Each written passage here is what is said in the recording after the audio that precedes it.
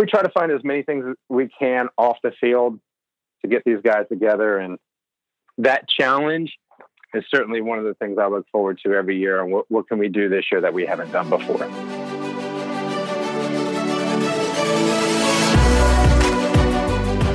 Hello and welcome to Ahead of the Curve. I am Jonathan Gellner, and thank you so much for being here. This episode of AOTC is brought to you by Baseball Cloud, the official voice of data. Baseball Cloud's revolutionary software platform brings to life the numbers captured by TrackMan and FlightScope. And this provides colleges, players, and facility owners around the world a turnkey product allowing them to analyze their data using key metrics and custom visualizations on one intuitive user interface.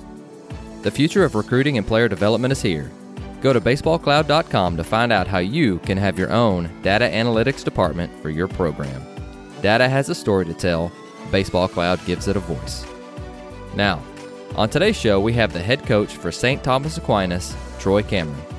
Troy is in his 5th year as the head varsity coach there and is currently coming off a 2018 8A Florida State Championship. He is also an alumni of Aquinas, and in June of 1997, Troy was selected by the Atlanta Braves in the first round, 29th pick overall.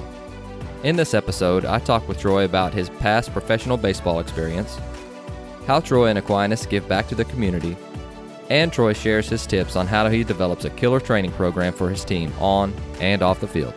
Ladies and gentlemen, here is Troy Cameron. Welcome to the show. Thanks, Jonathan. Thanks for having me. Of course. Now, give us a little bit about your background before we get started. I know that you played in pro ball a little bit, but our listeners would love to hear, where you're at currently and how you got to where you are today. Oh, man, that's tough. I usually don't like to. Anyways, but yeah, I'm coaching at St. Thomas. A little tough talking about myself, but I coach at St. Thomas Aquinas down in Fort Lauderdale. And fortunately, it was a school I got to go to, and kind of where my baseball career really started blossoming as a player. I got to play with some really amazing, talented players when I was a younger guy at St. Thomas, which propelled my baseball career. And I felt like that competition really got me a lot better. I was fortunate. My senior year of high school, I had signed a national letter of intent to play at Florida State. Then I ended up not going there. I was drafted in the first round by the Atlanta Braves in 1997, and then kind of decided to take that leap of faith of, my journey towards the big leagues and hopefully making it to the big leagues. And I got to chase the dream for 9 years, the minor leagues, played every level, but the one that counts, the one that's on TV. But in the long run, it was something an experience that I would not change for the world. It certainly gave me the experience, the knowledge, that now I get to give back as a coach, coaching back at my alma mater, which is St. Thomas Aquinas. No, that's awesome. And you guys run a decent athletic program over there. We're fortunate. Yeah, the athletic program's always been great. Like I said, I graduated from there in 1997. Our girls' soccer team has been national champs, I want to say 4 or 5 times. Our football team now has gotten to a national level where they're competing for national championships. They won a couple a few years ago.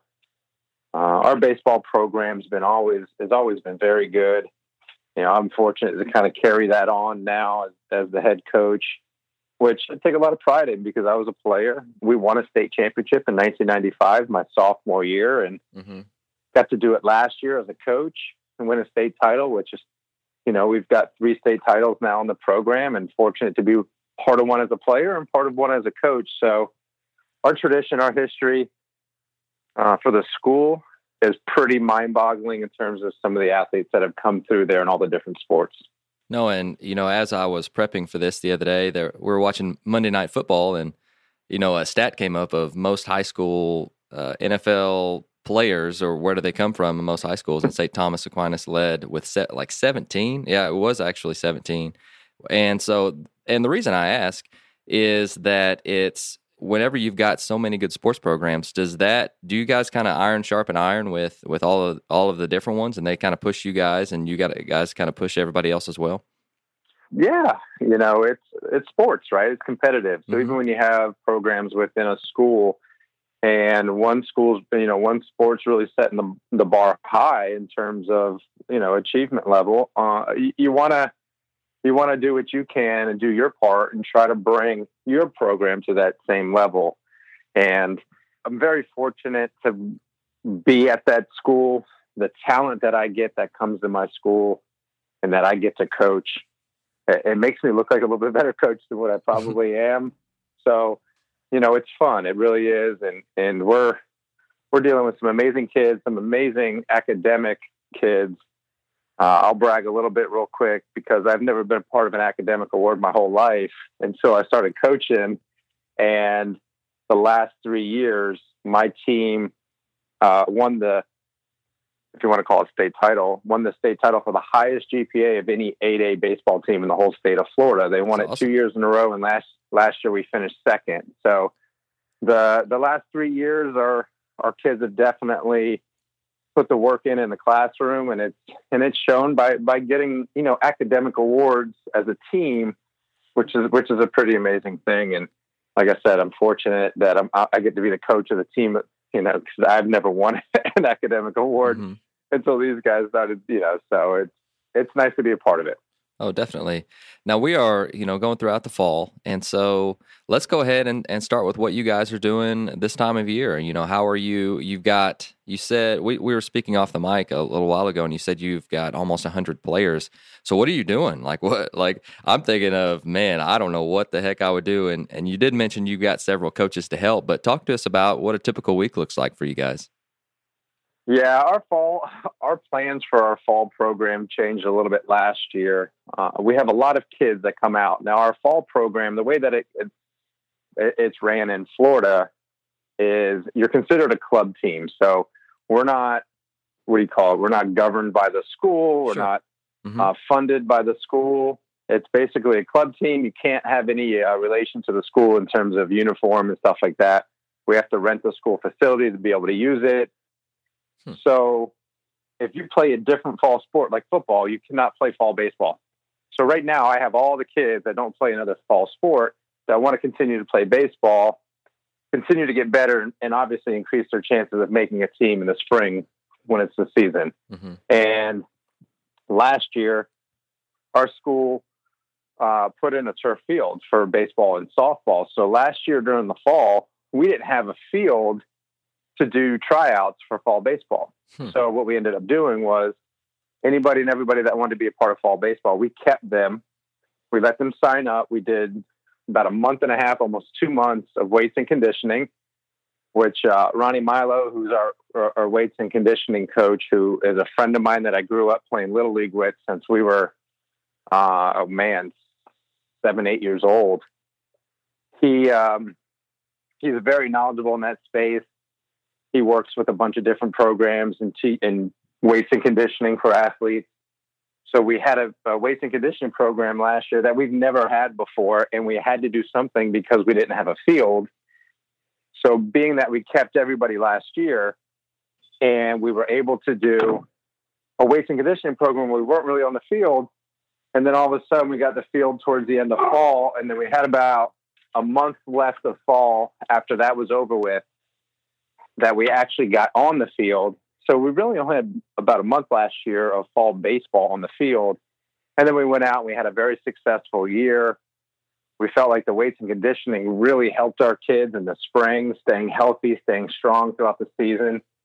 And, we just had one of those magical years where we won the state championship. Our kids played amazing.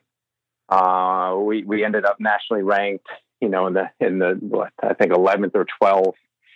We just had one of those years. So when we came back for fall this year, all the coaches talked me into it. Like, look, we can't do cuts. We got to do exactly what we did last year. It's awesome. So fast forward to today, I got 105 kids in fall ball, and it is very challenging every day. Our weights and conditioning program has been amazing again, that Ronnie's been running for us. And we've got another couple of weeks left. We go up until Thanksgiving, and then we give them a little break. And then they come back January 28th, first day of tryouts, and then they compete to make a team. So right now, we got 105 kids. Between our 3 teams, we have 2 JV teams and a varsity team.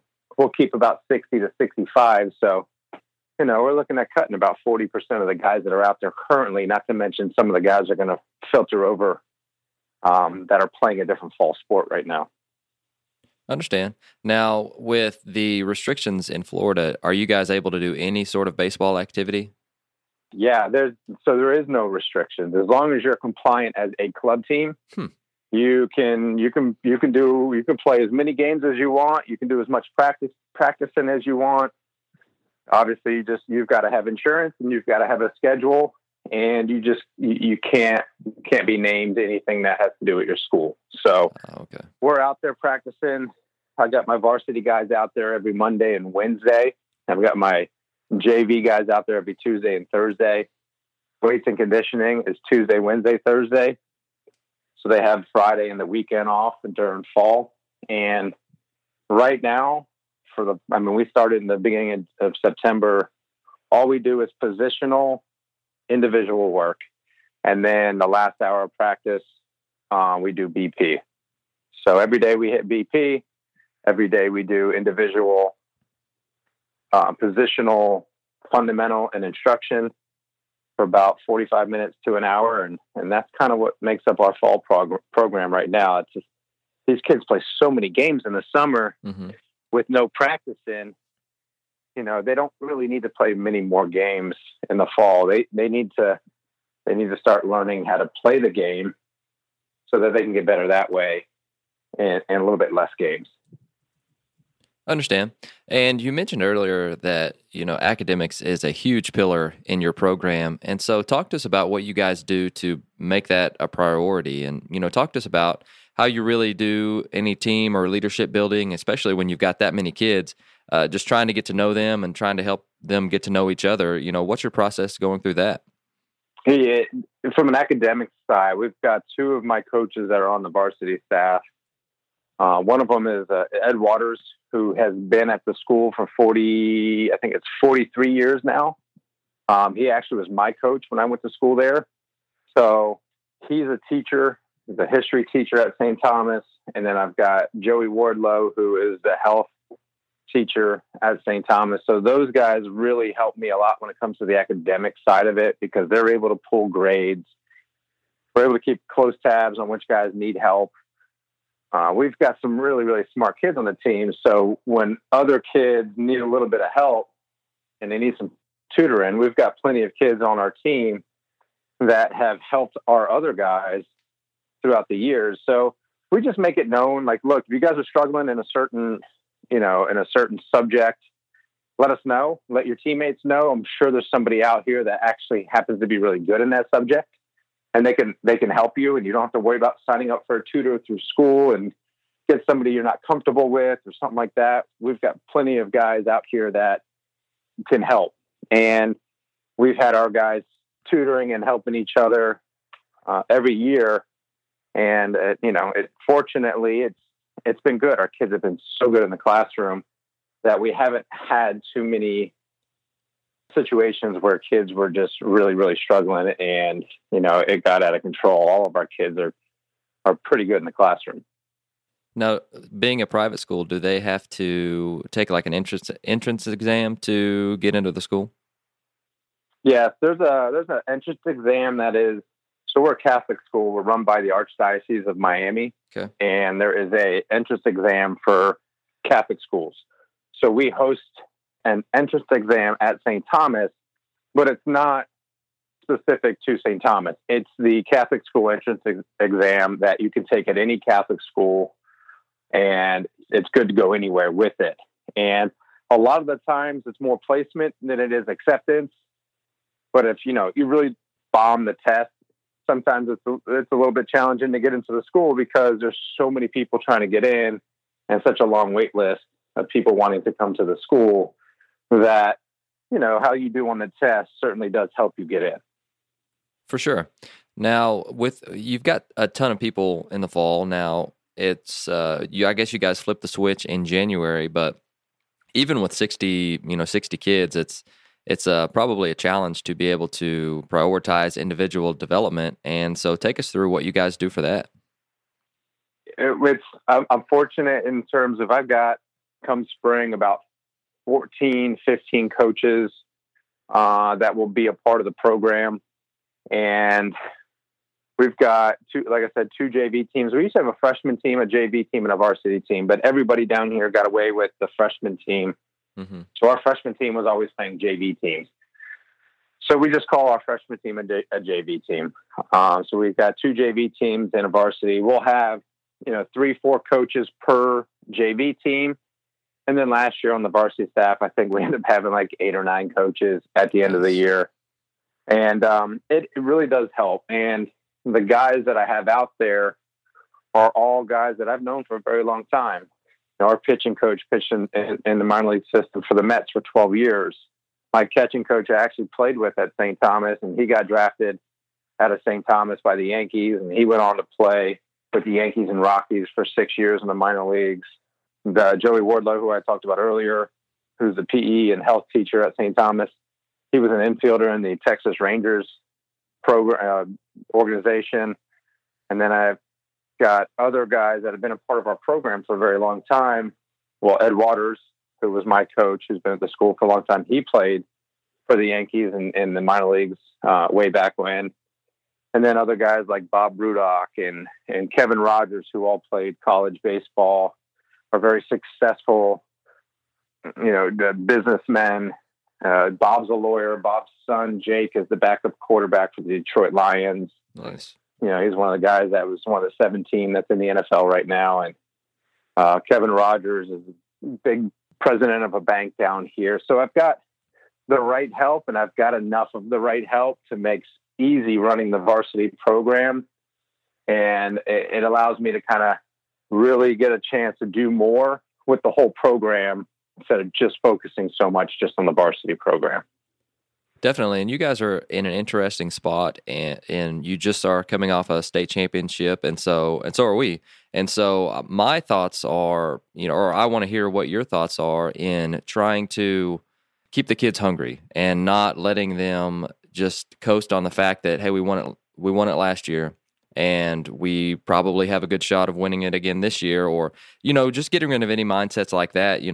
So what's been your process of coming off a state championship and then going into the fall, about to start winter training or whatever, and to be able to cultivate that mindset that you want?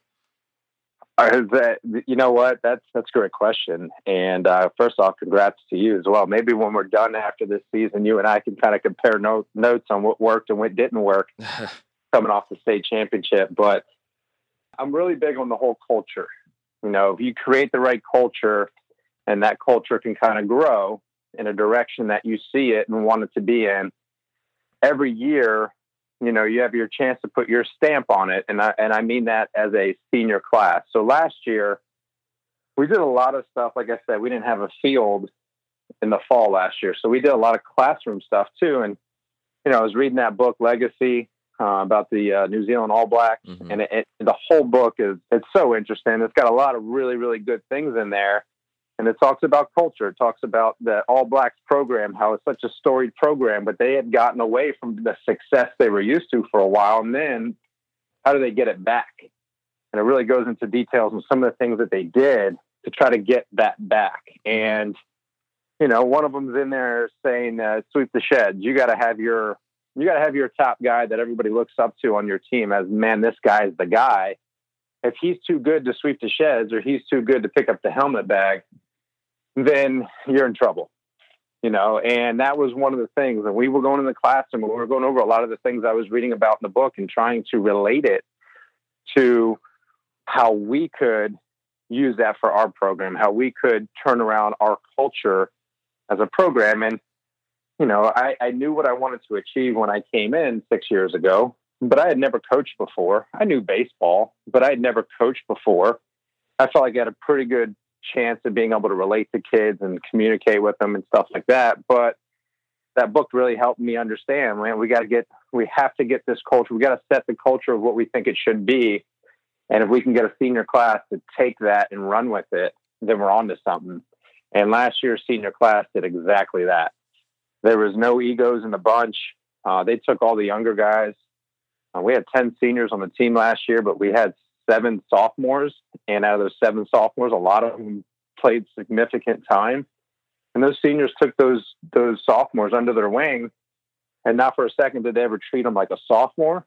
They treated them like a teammate. And I feel like if our group of seniors this year can kind of take the baton from the seniors last year and build on that, I think we're onto something. If they don't, and they get a little ego, it's a little bit too much about them and their senior year, then, we'll be back at square one trying to figure out a new group to try to understand what it is that we want them to do and what that culture is supposed to be like, and back at the drawing board. But we'll see. I think we have a good group of seniors this year. It's just a matter of whether or not they learned from last year's group and can kind of take that and push forward. No, I love that, and I love that answer. And I love that book. That is definitely on my Mount Rushmore of books that I've read in my lifetime. And I think the listeners know that I do love to read, but that's an absolutely phenomenal book, and it's got a lot of practical examples. So you also we've been talking about your Halloween game this week, and I love that, and that's one of the things that you guys do to build the culture and the team camaraderie. Is there anything else that really stands out when someone asks you, or if I might as well ask you, what are some practical ways that you guys do build the culture, or, the camaraderie, or some different things that are unique to you guys? I look for as many different things that I can do off the field that we do on the field. I love that. We've got a park, and we haven't done it. We didn't do it last year. We'll do it this year, but we have a park that's right down the street from our school. And every Tuesday night, this park has, 100 food trucks that lines the park, So a couple of years ago, we didn't do it last year, but a couple of years ago, I told the kids, hey, for tomorrow for practice, and bring a lawn chair, bring a folding chair. And they're kind of looking at me like, what do you mean? So we went to go, they stretched, and we went to go start practice. I was like, all right, let's go. We're not practicing today. We're going to go over to the park where the food trucks are at. Follow me.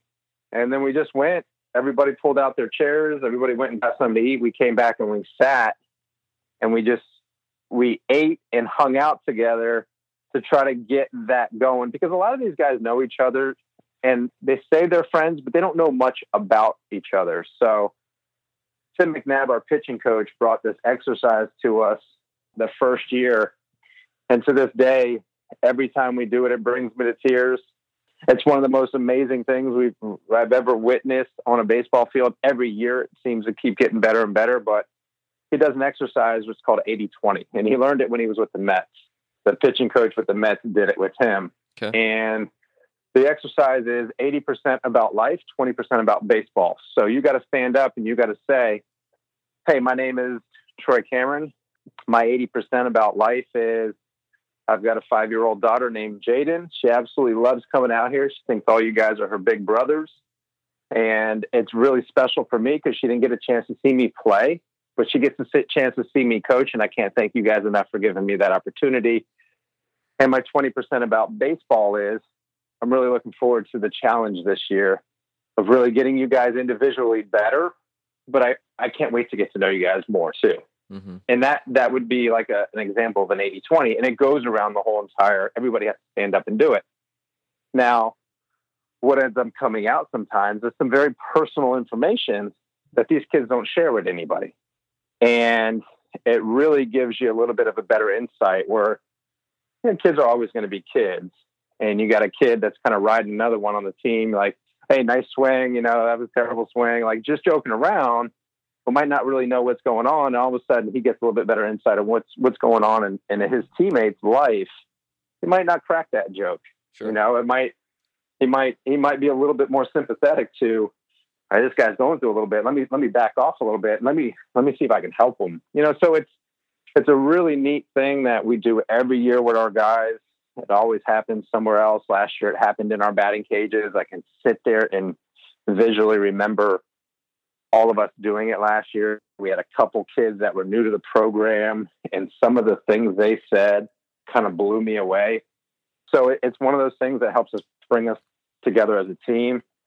Every year we go on a trip somewhere. Last year we went to Georgia and Orlando, where we stay overnight, and these kids get a chance to be kids and stay in hotel rooms with each other.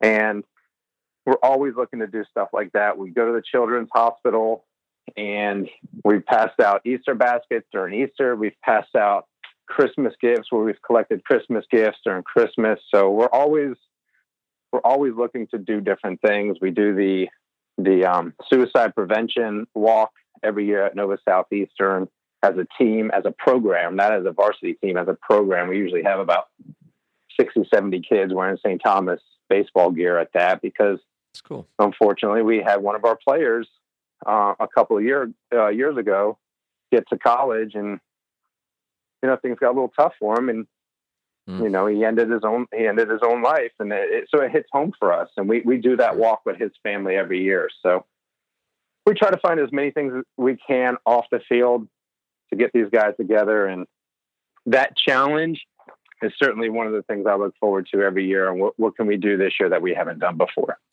Absolutely. Build a better man, build a better baseball player. I'm a firm believer in that, and it sounds like you guys are as well. And man, that's fantastic. I love that. But let's go ahead and let's get into some player development, and let's get into what you guys are doing in the spring. And this is kind of a blanket question, but let's say we're in the preseason and you guys are getting your guys ready to play in a couple of weeks. What would a typical practice plan look like for you, and how much time would you spend on what? And I love planning practices, and I love hearing ideas from different coaches. So just throw out what you guys would do from the beginning of practice to the end, and maybe I can steal some ideas from you.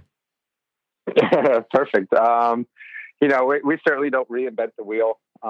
We do a lot. Our practices are very similar, structured based on what I remember doing in pro ball. And then try to put a little bit of a high school twist on it, knowing that some of the fundamental things need to be harped on a little bit longer than what I remember in pro ball. So, we'll come out. We've got our JV team will practice from 3 to 5. Then we'll come out at 5. And obviously we stretch, we run, we throw. We get right into, when that's over with, we get right into individual. And individual is everybody breaks up in their positions. And we'll get into about a 20-minute individual, whether it's a ton of ground balls for the infielders or whether or not we're working on double plays that day or whatever it is. We'll pick something very specific in the individual to just pound out for that 20 minutes. And then once we're done with that, we'll go into a team defense. And I've got a whole list of things. And team defense could be anything from bump coverages and bump plays to first and thirds to double cuts and relays, pickoffs and rundowns, pop-up priorities. We do situations a lot. Or we'll put the team out there. We'll have another team that's running the bases, and then we'll hit it with fungos, trying to manipulate what type of situations we want these guys to work their way through. Mm-hmm. And that seems to be, once we get about mid-season and we get through all of our first and thirds a good handful of time, and our bump play is a good handful of times, our situations are what we really focus in on, because we don't want the game speeding up. If you're not knowing what to do with the ball before it's hit, and all of a sudden as you're running towards it, you're trying to process what are you supposed to be doing, it's a little too late. So and I say this, and I don't blame the kids, I just think it's where amateur baseball is today, with all of the games that are being played and not enough practicing and teaching of the game. We do that a lot because the majority of the kids don't know what to do. Mm-hmm. And, you get a guy on second base and a ball's hit in the gap and the outfielder cuts it off and he throws home. And mm-hmm. It's just like, well, why are we throwing home? Like you just let the guy that hit it walk into second base when you had zero chance of throwing the guy out at home. So we really try to go through a lot of that situational stuff so that they start understanding the game better. And, it's pretty neat when you got the World Series on or you got the playoffs on, and I've got kids texting me, hey, you watching the game? Did you see what he did right there? So they're starting to watch the games on TV, not as a fan, but trying to learn. Mm-hmm. And that's when you're starting to get through to them. They're starting to understand a little bit about baseball, because unfortunately today there's just not enough kids that really understand baseball. And I think it's because of the way that it's all set up, the structure of amateur baseball. It's play games, get exposure, play games, go to college. Oh God, I don't know what I'm doing, Mm-hmm. So we try to focus on that. I got you. Now, what's your BP setup look like? Yep. So after we do, so we'll go 20 minutes of individual, then we'll get into a team defense that usually takes about a half hour. And that leaves us about an hour left for BP. And we'll have our BP groups, and every day there's going to be something different, although it does get repetitive. But one day, the first round might just be hit and runs. And then the second round might be just opposite field. And then the third round might be just straight up the middle. And then the next day we might have a round where we're doing opposite field, and we might go straight into 2-0, 3-0, 3-1, get the head out. Do not foul this ball off the other way. So we'll run them through different situations for BP from a hitting standpoint, just so they can learn how to control the bat. A lot of guys get in there and just hack away, and wherever the ball goes, it goes. So we really want them to get an understanding of controlling the barrel and really being able to, off a BP pitcher throwing 50 miles an hour, really be able to control it and execute situations. But during BP, we'll have our outfield coach will be in the outfield working with the outfielders. They'll be getting live balls off the bat for majority of it. And our infielders will be taking ground balls. Obviously, that's where all the extra coaches come into play, because we'll have fungos. Everybody's getting ground balls, fielding balls live off the bat. And a lot of our repetition and extra work gets done during BP. And then we've got two beautiful covered cages down the left field line. We'll have one cage set up with a pitching machine where they're getting their bunts in.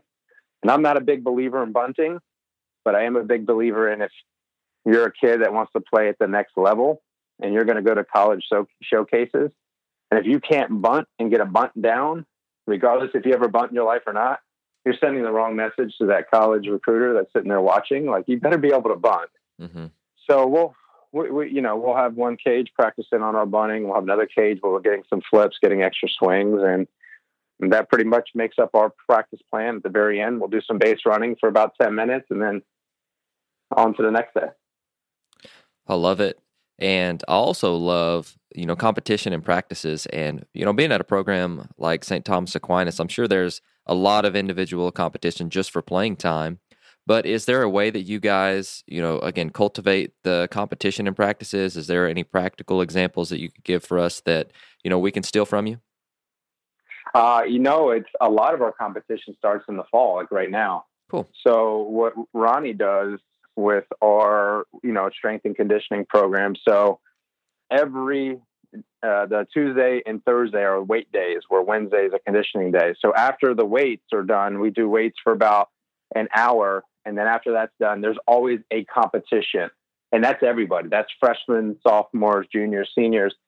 And it gets pretty competitive, because every once in a while you'll have that freshman beat a senior. Nice. And then a senior can't take it, and he gets all, bent out of shape and should never let the freshman beat you, So he'll do, and he's very creative on all these different things that he does based around a weight and conditioning exercise that they're competing, whether it's holding pull-ups, whether it's, he had them the other day with a cone in the middle of them, and they were squatted down almost like catchers. And then he would tell them, like, your head, and they'd have to put their hands on their head and knees, and then butt, and then shoulders. And then he would yell cone at some point during that. And then they had to snatch the cone, and to see how competitive something so silly got was awesome. Mm-hmm. So we get into a lot of that in the fall.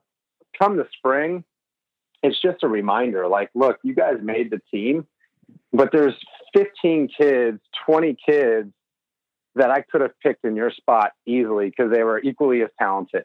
And if you're not going to come out here and compete every day, I'll go get one of those guys to take your place, and I'm fortunate to be at a program where we have so many kids, and it stinks on cut day, because I'm having to tell, 40 kids, 50 kids, sorry, you didn't make it.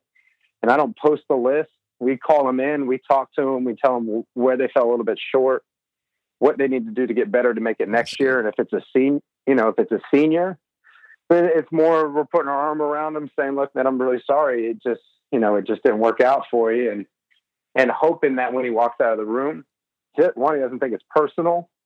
And two, he still realizes that, hey, I don't think those guys cut me because they didn't like me. And they're still, I see them walking down the hall or something like that. They still say hi and not like, oh, I hate that guy. You know, he ruined my life. Like, I just hope that when they leave that room, that's the perception and that's kind of the feeling they leave with, and not the other where, you know, they're upset and they think it was something personal, because it certainly is. And it's the worst day of the year for us as coaches to tell high school kids, hey, it didn't work out. You know, it is part of the job description, but at the same time, it doesn't feel any better when you do it. No, definitely. I think that's one of the worst days of the year as a coach for sure. And what do you guys do? This is a little off script, but what do you guys do for your tryouts? Because I've really just been around 2 programs that have tryouts, and you know, I'd love to hear your thoughts on that. Well, you know, with all the technology that's going on these days, you know, we're fortunate. We've got a FlightScope machine that we're going to integrate into our tryouts this year. I've been using a lot this fall to really get to educate myself on what information that a FlightScope machine can take at the high school level that is useful for us. Mm-hmm. And we'll have that set up during tryouts coming spring. But prior to that, you know, we've used radar guns. So we'll put all the outfielders in right field. We'll have them throw to third. We'll have them throw to home. We'll have half the coaches will be doing evals on arm strength. The other half will be doing evals on footwork. And then we'll have a guy with a radar gun that's just taking down actual numbers. So we get into our meetings, we can kind of go back and look at some of the data we were able to collect with just a radar gun and stopwatches and whatnot. And if there's anybody that we just don't know what to do with, maybe that'll help clear it up.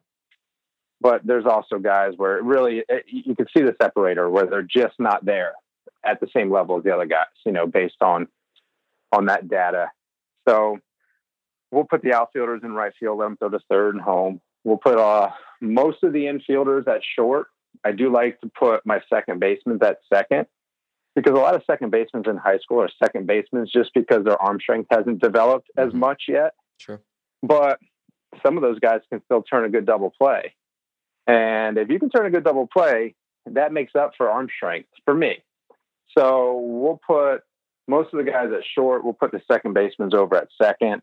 We'll let them field ground balls, your typical one at you, one to the backhand, one to your left, and then a slow roller. And then we'll do some double plays to see some actions on double plays. So we'll do that for the infielders. Pitchers will throw a 20-pitch bullpen on the first day, and second day we split them in half. And then on the third and fourth day, the guys that threw the first day will throw to live hitters. They'll throw 25 pitches to a live hitter, and we'll have 5 different hitters go in for 5 pitches. And we'll be taking radar and other, you know, data stuff that we can. Now, obviously, with the FlightScope machine, we'll be able to take a lot more. And then we'll have all the pitchers throw on that Wednesday and that Thursday, and then Friday we pick the team. And then after that, we get right into it because we play a game a week and a half later after the team's picked on that Friday. So they don't leave us much time from the first day of tryouts to actually getting the season started. A lot of programs down here will have the team already picked from the first day of tryouts, which is January 28th. Unfortunately, we can't do that because we have so many kids that come out. So a lot of the programs that don't have as many kids come out, they already know what their team is and they start practicing right away, where we kind of lose 4 days of practice by having tryouts. But I'd rather have that problem than have the issue of not enough kids. Sure. Now let's go ahead and talk about your personal development. And, you know, you mentioned that you'd never coached before becoming a coach there. And so This is a great question for you. So what do you wish you'd known before you took your first head coaching job? Wow, that's a great question. You know, I took over for a guy that was a great guy, really good coach at St. Thomas, had a lot of success, won a state title and whatnot. And one of the reasons why he had been let go, and when I came in, was that there was zero communication between him and the parents. And whenever there was issues or complaints, those parents would end up going to the administration with it. And he had coached for 12 years. So I guess that after 12 years, everybody's going to complain when their kid's not playing. And I guess it just got to a point where those complaints kind of mounted up and the administration just didn't want to hear them anymore and felt like a change needed to be made. And then that's when I came in and took over. And first thing I said, I was like, look, parents, my door is always wide open. You have any complaints, come to me. Don't go to the administration. Don't go to the athletic department. Come to me, and we'll, we could have a sit down and we'll talk through it, and we'll see what the real issue is. And what I didn't know was the phone calls and the text messages at 2:00 in the morning when parents felt like that was the appropriate time to talk about why their kid's not playing. So I came in trying to change the world and be different, and I didn't put many guidelines on that. So now, after having coached for 6 years, going into my 7th year, my parent meetings are a little bit different. I still tell them, look, my door is always wide open, but, just be respectful of my family and my wife and my 5-year-old daughter. Like, let's keep the text messages or phone calls during business hours, not at 2:00 in the morning. And usually I get a couple chuckles, and then I get a couple parents like, oh, well, yeah, that probably would have been me if you didn't say that. So yeah, it's been a blast. It's been an amazing ride. I love doing it. I love doing the high school level. The kids are so receptive, and you can see such a big change in terms of them, not only on a baseball field, but as growing as young men. It's pretty neat to have that type of influence on them. And, and obviously the responsibility is why I do it. I love doing it. For sure. And at your parent meeting, do you lay out any rules for them? Because I know that it's a huge thing, especially today, is we want to be able to communicate with the parents. And I know it's a huge thing from the administration standpoint. And so how you did mention that you just be respectful of your time, but are there any rules that you lay out for parent communication? One of the biggest complaints that I get, and I'm sure you get it as well, is if you just gave little Johnny an opportunity, he would show you what he can do. What parents don't realize is every day is an opportunity. Every practice is an opportunity. Like, every chance they come out to the field is an opportunity to gain some confidence in your coach to get more opportunities in the game. And majority of the time when a parent starts off by saying something like that, I tell them, come out to practice. Come sit in the dugout. I don't care. Like, come to practice and observe your kid and watch him compete against the others. And at the end of that week, if you still feel like that little Johnny deserves more opportunities than the guys that he's competing against every single day, then maybe we're making a mistake. But I can promise you that if you actually talk to little Johnny before you come out, hey, why, what's going on? Are you at practice? Are you competing? A lot of the times parents just jump right away and like, my kid's not playing, why is he not playing? He should be playing, where they don't even talk to the kid first. The majority of the time, the kids know, like, look, Dad, this guy's doing better than I am right now. I'm going out every day and I'm competing as hard as I can. But right now, he's just better than I am right this second. As long as that guy keeps going out and keeps competing for more playing time, you never know what's going to happen. We had a kid that wasn't our starting right fielder last year. In the beginning of the season, our starting right fielder gets hurts his back in the first week of the season. And we were kind of like rotating a couple guys in right field. And then all of a sudden, one of those guys in right field, through practice and the way he was going about his business and how he started doing in the games, kind of like took the lead on getting more opportunities. He ended up being a first team all-county selection by both of our newspapers down here and went on to have an amazing season for us. So, it's awesome. It's the role, your role on the team can change at any second. And you have to be ready for that. And you have to work for that. If your role is not what you want, you don't have to accept it or like it, but you have to do it to the best of your ability to be able to change what that role is. And if you just kind of throw in the towel and like, whatever, these guys don't know what they're doing, and I'm not going to work hard because I'm never going to play. Well, then at that point, you've kind of given up, and you're right, you're never going to play. Definitely. And something that I'm trying to do someday, I'm not in any rush, but I want to be a head coach someday. And And so how do you prepare your assistants to be head coaches someday? My assistants, my staff is what makes us as successful as we are. Like I was an infielder. I played infield my whole life. And as we mentioned earlier, I got a chance to play pro ball as an infielder. I moved around a little bit during my days in pro ball. I got to play a lot of third and shortstop and second. So I've got a good feel for those positions. But when it comes to the outfield, or when it comes to catching, or when it comes to pitching, I know very surface level stuff when it comes to those positions. Fortunately, I've got some amazing coaches in those positions. So the one thing as me being a head coach is I know I'm only as good as the rest of my guys. And I have such knowledgeable, talented coaches in each position.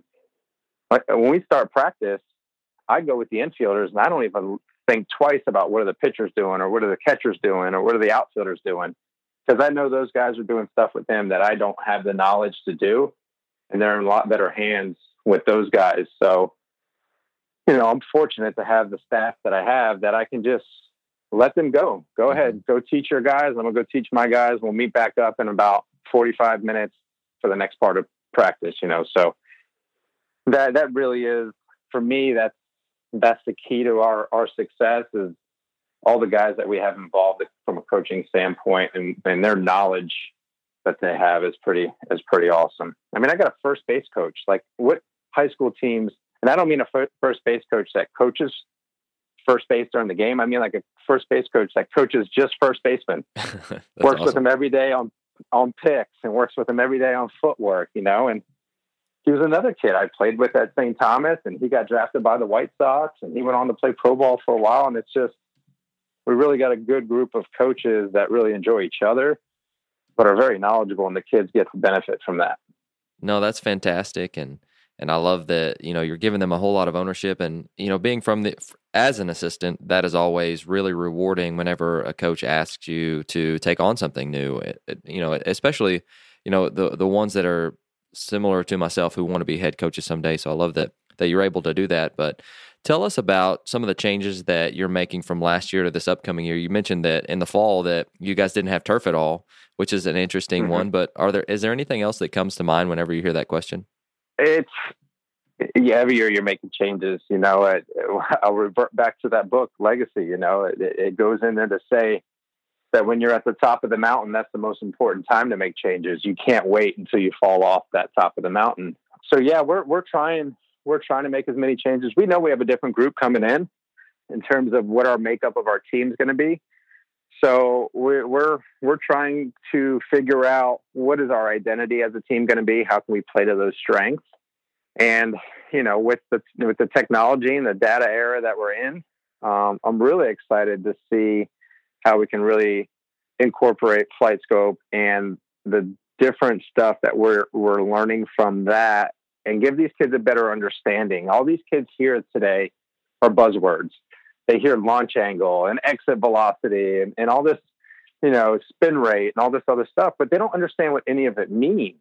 Like I brought all my kids into a classroom and I said, you guys talk about launch angle all the time, but what is Christian Yelich's average launch angle for 2018, where he's going to be the MVP? And I had them all guessing numbers, and they were guessing 25, wow, 28 and 19 and this, that, and the other. And I'm like, you guys are way off. His average launch angle for 2018 is 4.7. And they're like looking at me like, what? And then I went into explaining that the highest batting average in the big leagues of any launch angle is 12%.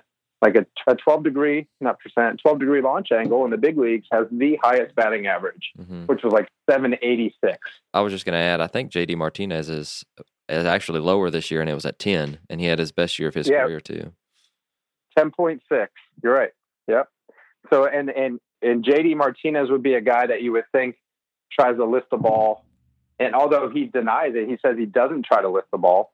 He would be one of those guys because his swing has a little bit of that lift in it. And obviously he hits a bunch of home runs. But so it's just trying to get these guys to understand what some of these words mean. Like launch angle doesn't mean hit the ball straight up in the air. A line drive is a ball hit in the air.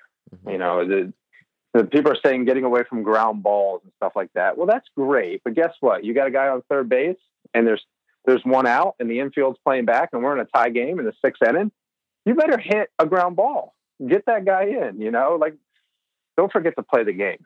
So, yeah, we're looking forward to kind of taking that flight scope and these kids really getting to understand and teaching off of it. Your exit velocity is 75 miles an hour. So your launch angle needs to be less than 15% if you're going to have any success, or if you want to make a team, so we're trying to dive into that. And we kind of want to be up to speed with the whole data and analytic era that's going on. But at the same time, we want to give these kids a little bit more of an understanding of what it means, and not just keep hearing it on TV thinking they got to be Josh Donaldson and hit the ball, in the air, when Josh Donaldson's hitting at 100 plus miles an hour and these kids are hitting at 70 miles an hour.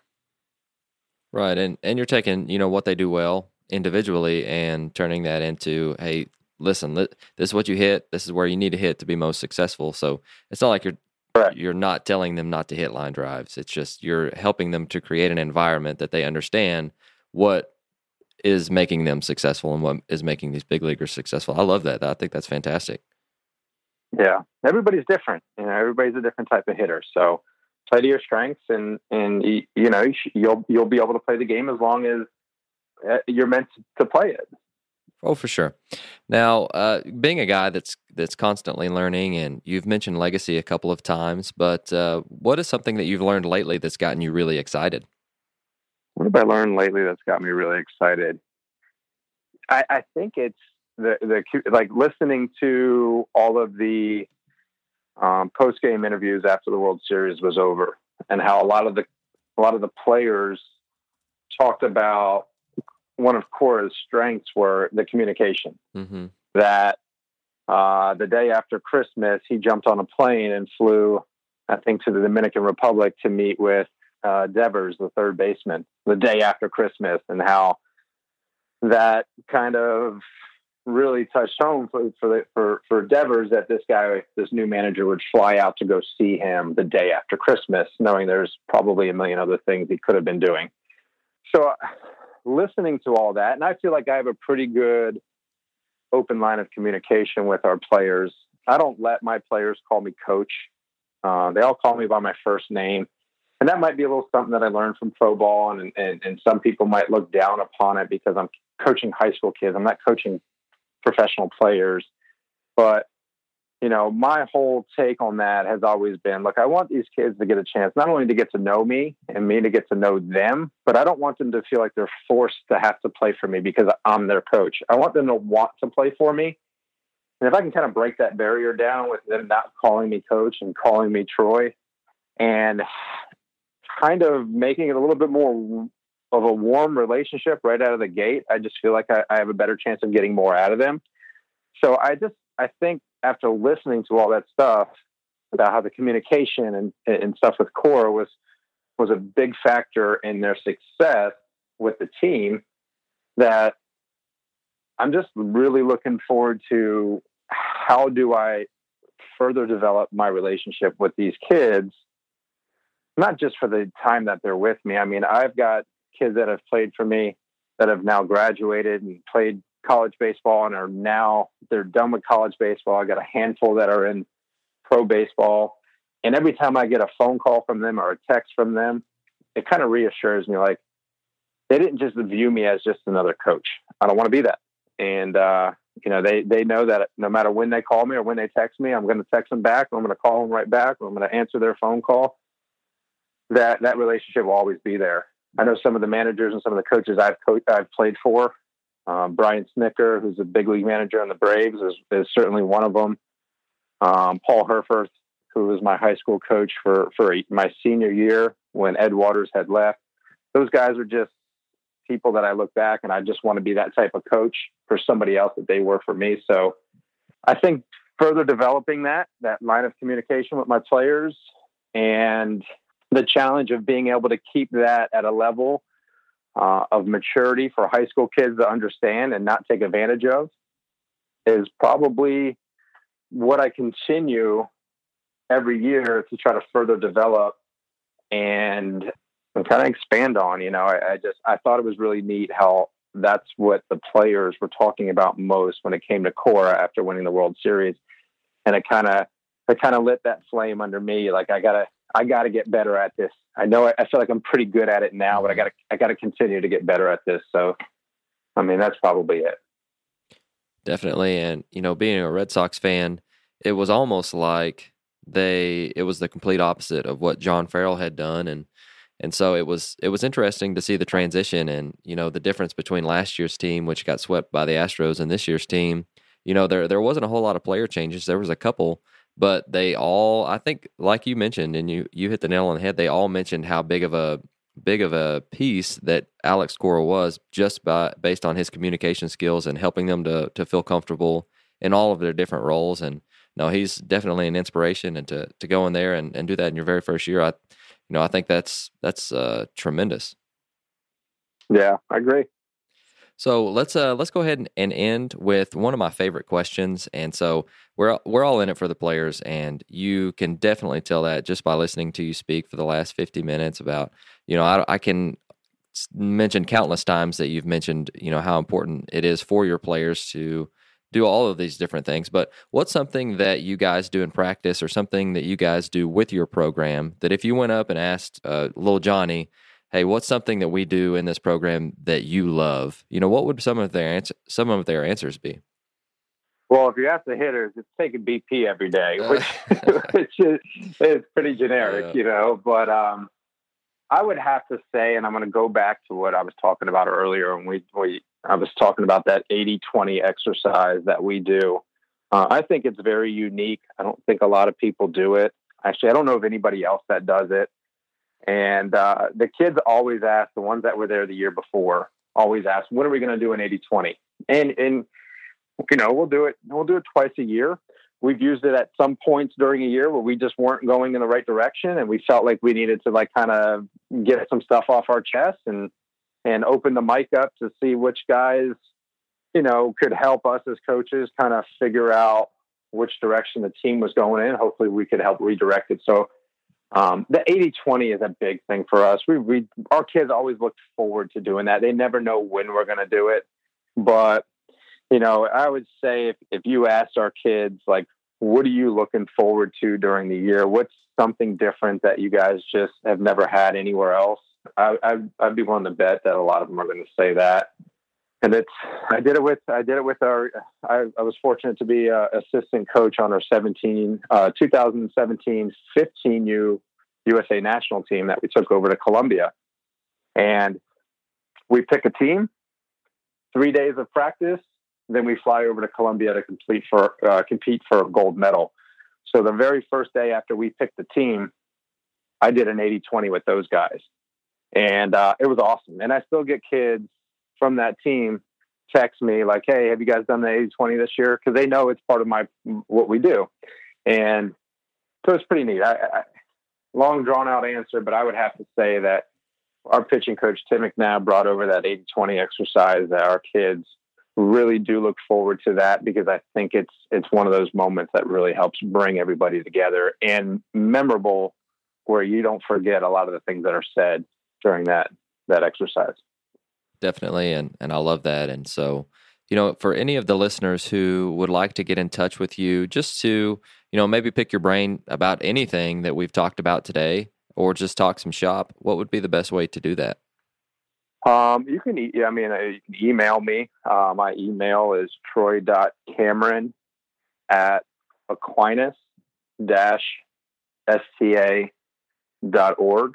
That's my school address at the high school. I don't teach there. I just coach, but thankfully they gave me an email address. You can reach me there. I'm on Instagram and I'm on Twitter. I'm on Facebook. I'm on all those things. A lot of times I'm on those things like searching and seeing what my kids are doing, making sure they're staying out of trouble, because unfortunately kids can be kids some days and put stuff up on social media that they don't realize could have a lasting effect. And I like to try to help monitor that too. But yeah, I'm on Wallwood. Our Twitter handle for our baseball team is STA_baseball. And then I have my own personal, which I think is TMCam7, I believe is my Twitter. So yeah, I'd be more than happy and honored if anybody ever had any questions, and I would love to hopefully give them an answer that might help them. Cool. And I will make sure I link all of those down in the show notes. Well, Troy, I appreciate your time, and I loved our conversation, but I want to open up the mic for you and ask, is there anything else that you'd like to tell our listeners before you go? I love stuff like this. I love these podcasts. That I love going back and listening to other people that were on them. I can't stress enough. If you're a baseball guy and you love baseball, take advantage of every opportunity to learn something else from somebody. Everything I do is not unique to our program. I stole it from somebody else. So I always look forward to going back, listening to more of your podcast that you do with Ahead of the Curve. And I look forward to learning. So I would love to challenge everybody out there to continue learning and let's help grow, baseball and get the amateur state of baseball in a little bit better place than it is right now.